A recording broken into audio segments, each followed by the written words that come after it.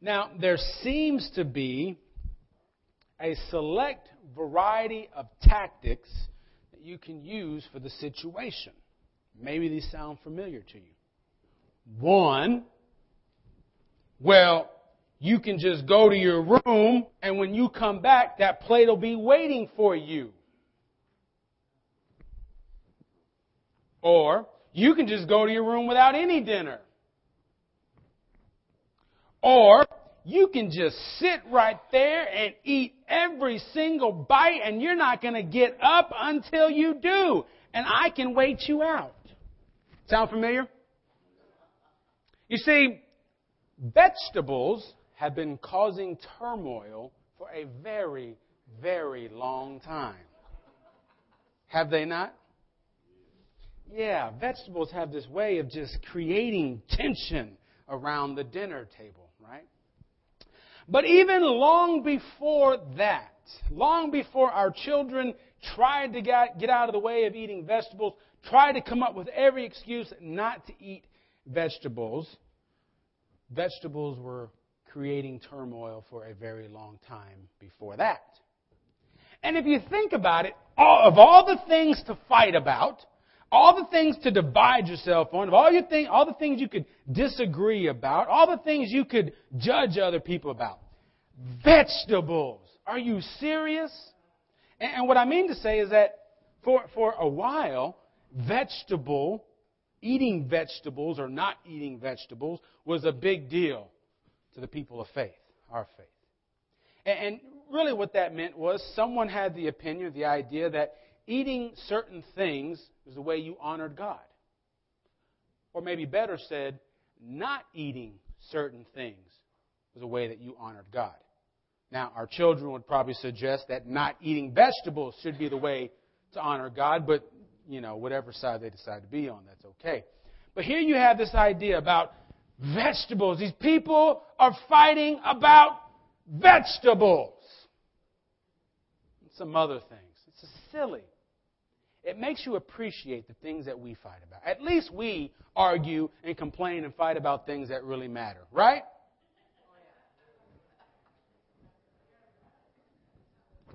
I mean, the color of the carpet's pretty important. The color of the walls, parking lots, these are important things. At least we've come to our senses, and when we argue, we at least argue about things that matter, right? Amen. Now, in the last couple of chapters of Romans that we've read over the last several weeks, Paul has told us quite a bit.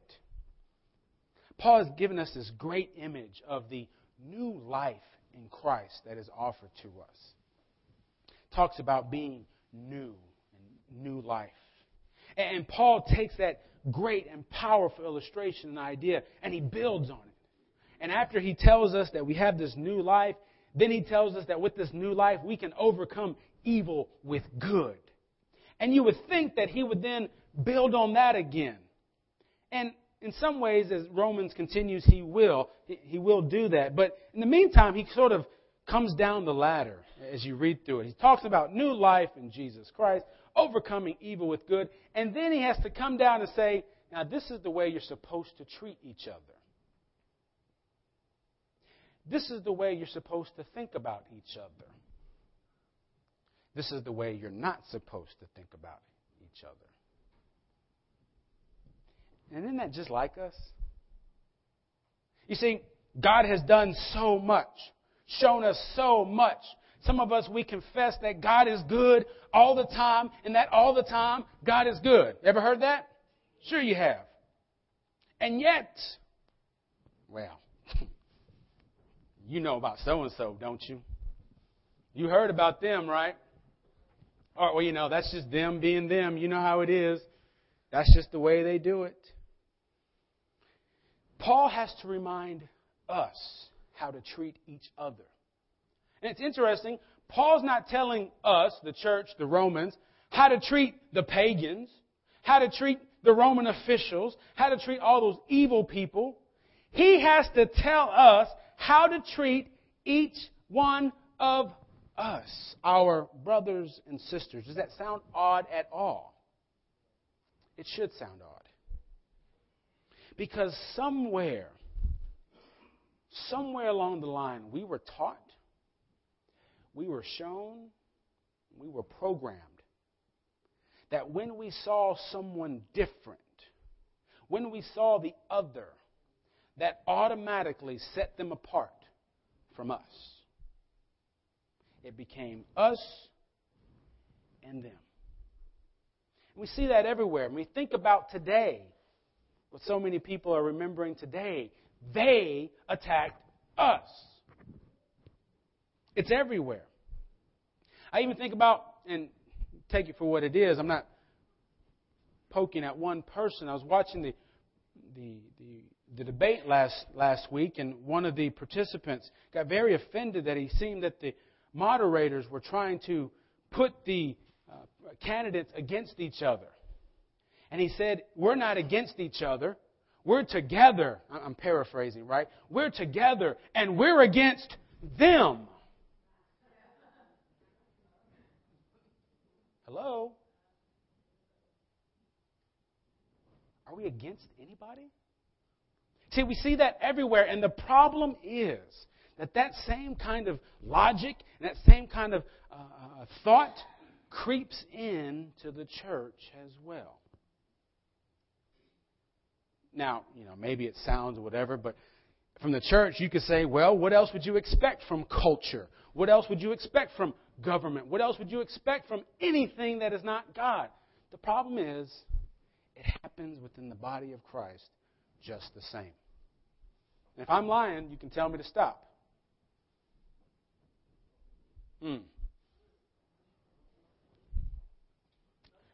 The same attitude creeps into the body of Christ. Why do you think we have so many denominations?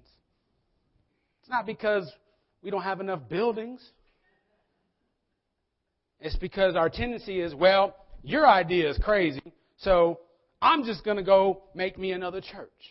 Instead of sitting down trying to work it out, instead of saying, you know what, I don't buy that, I don't see that, but I'm still going to sit down and worship with you anyway. What we do is say, adios, I'm gone. And we're supposed to be different. We're supposed to be something that God is doing. We're supposed to be an illustration of the power of God. But unfortunately, you know the story. That is who we are, unfortunately. But that is not who we are called to be. Y'all with me? You see, we have this tendency, we think, well, vegetables.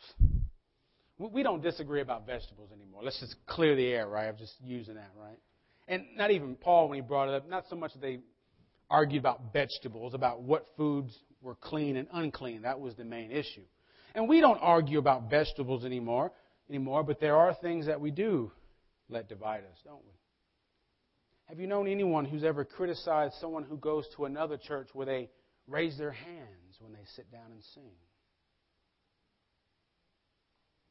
Have you ever known anyone who has criticized another church or another tradition of faith who sing different kinds of songs that we do? Have you ever known or been with someone who's criticized another church or faith tradition that prays a little bit louder than you might? It's vegetables, friends. It's all it is. It's vegetables all over. And what that does is nothing except validate ourselves. Makes us feel good about maybe decisions we've made. Maybe makes us feel about where we are and things that we think are right. But in the end, vegetables. Paul says that we're to welcome the weak in faith. And what's really funny about that is that if I have my opinion and you have your opinion, and if you think you're right, and if I happen to think I'm right, then you probably think I'm the weaker one, and then I probably think you're the weaker one. Right? Kind of funny how that works. And so Paul says, welcome the weak in faith, and we might be able to say then that this applies to everyone. Not just the powerful over the weak, because we all think we're more powerful than they are. Is that okay if I just pop your bubble a little bit? We all think we're a little more powerful than we are in some regards. Y'all with me? But it's vegetables. God has already welcomed us all, Paul tells us. Paul says that those people that we disagree with will be upheld. Those people that we disagree with will be upheld because the Lord can make them stand. And so our criticism, our judgments of each other and other people really don't mean anything except to us. They're really a way for us to live out for ourselves, to make ourselves feel better about ourselves. Now, many of us obviously remember the days after 9/11. And I remember, and some of you have commented on this, and I'm sure you remember as well, that as you watched the news reports and you saw people get together, you could sense and you could feel this strong unity amongst everyone. It didn't matter what political party you were in. It didn't matter what state you were from. It didn't matter what language you spoke. It didn't matter where you were from, what your living conditions were. It didn't matter anything about life. It didn't even almost matter about what church you went to. We were all one. We were all unified. We all sang, "God bless America." Now I want to suggest to you that image, that kind of unity, is a glimpse into what we're supposed to live like. Now, I use the word glimpse because it didn't last. Even now, today, September 11th may come and maybe a big, milestone like 10 years comes and we have these ceremonies together and we remember and you see the reports, you see all the people gathered and everyone's together and maybe they're praying together, maybe they're singing together, and then September 12th comes, and we get right back to business. We'll get right back to making you want to vote for me more than her or him. We'll get right back to showing you why our church is more better than their church. We'll get right back to having our same ideas about those people who do things differently than us. It just doesn't last very long, unfortunately. And that is in part the reason why we come here every week. We need to be reminded of what God has done for us. Fair? We need to be reminded of how God has moved in us and how God is moving in other people. Because if we were to neglect the meeting, Hebrews language, maybe we'd forget. We'd go on about our business and do things the way we did before. But when we come together, we are reminded together of what God is doing in all of us. And that, in part, brings us together. You see, it's real funny. You think about vegetables. Vegetables divided us at one time. Music divides us now. The way we do communion divides. The reality is, vegetables didn't divide anybody. They're just vegetables. They're just doing what vegetables do. They grew, somebody picked, and they ate them. That's what vegetables do. Vegetables don't divide anybody. Most of the things we argue about don't divide us. It's us. We are the ones doing the dividing. Paul would later on in that same chapter that we read, he would later on go on to say, to instruct us not to, watch this, destroy the work of God over vegetables. Do not destroy the work of God over vegetables, over church buildings, over communion, over parking lots, over songs, over anything else. Do not destroy the work of God over vegetables. Y'all with me? When we do that, we realize that is us living for ourselves. And there's something else we get halfway right. We have the tendency to think that tragedy brings us together. Or Inspiring stories bring us together, right? Tragedy. We think about, again, September 11th. We think about how we came together. And we think sometimes it just takes a tragedy to bring us together. And I would even say that is only partly true because it's not the tragedy. Of course, I'm biased. But it's God's Spirit that brings us together. And that through any of those kind of circumstances, tragedy, God's Spirit reminds us of what's really important.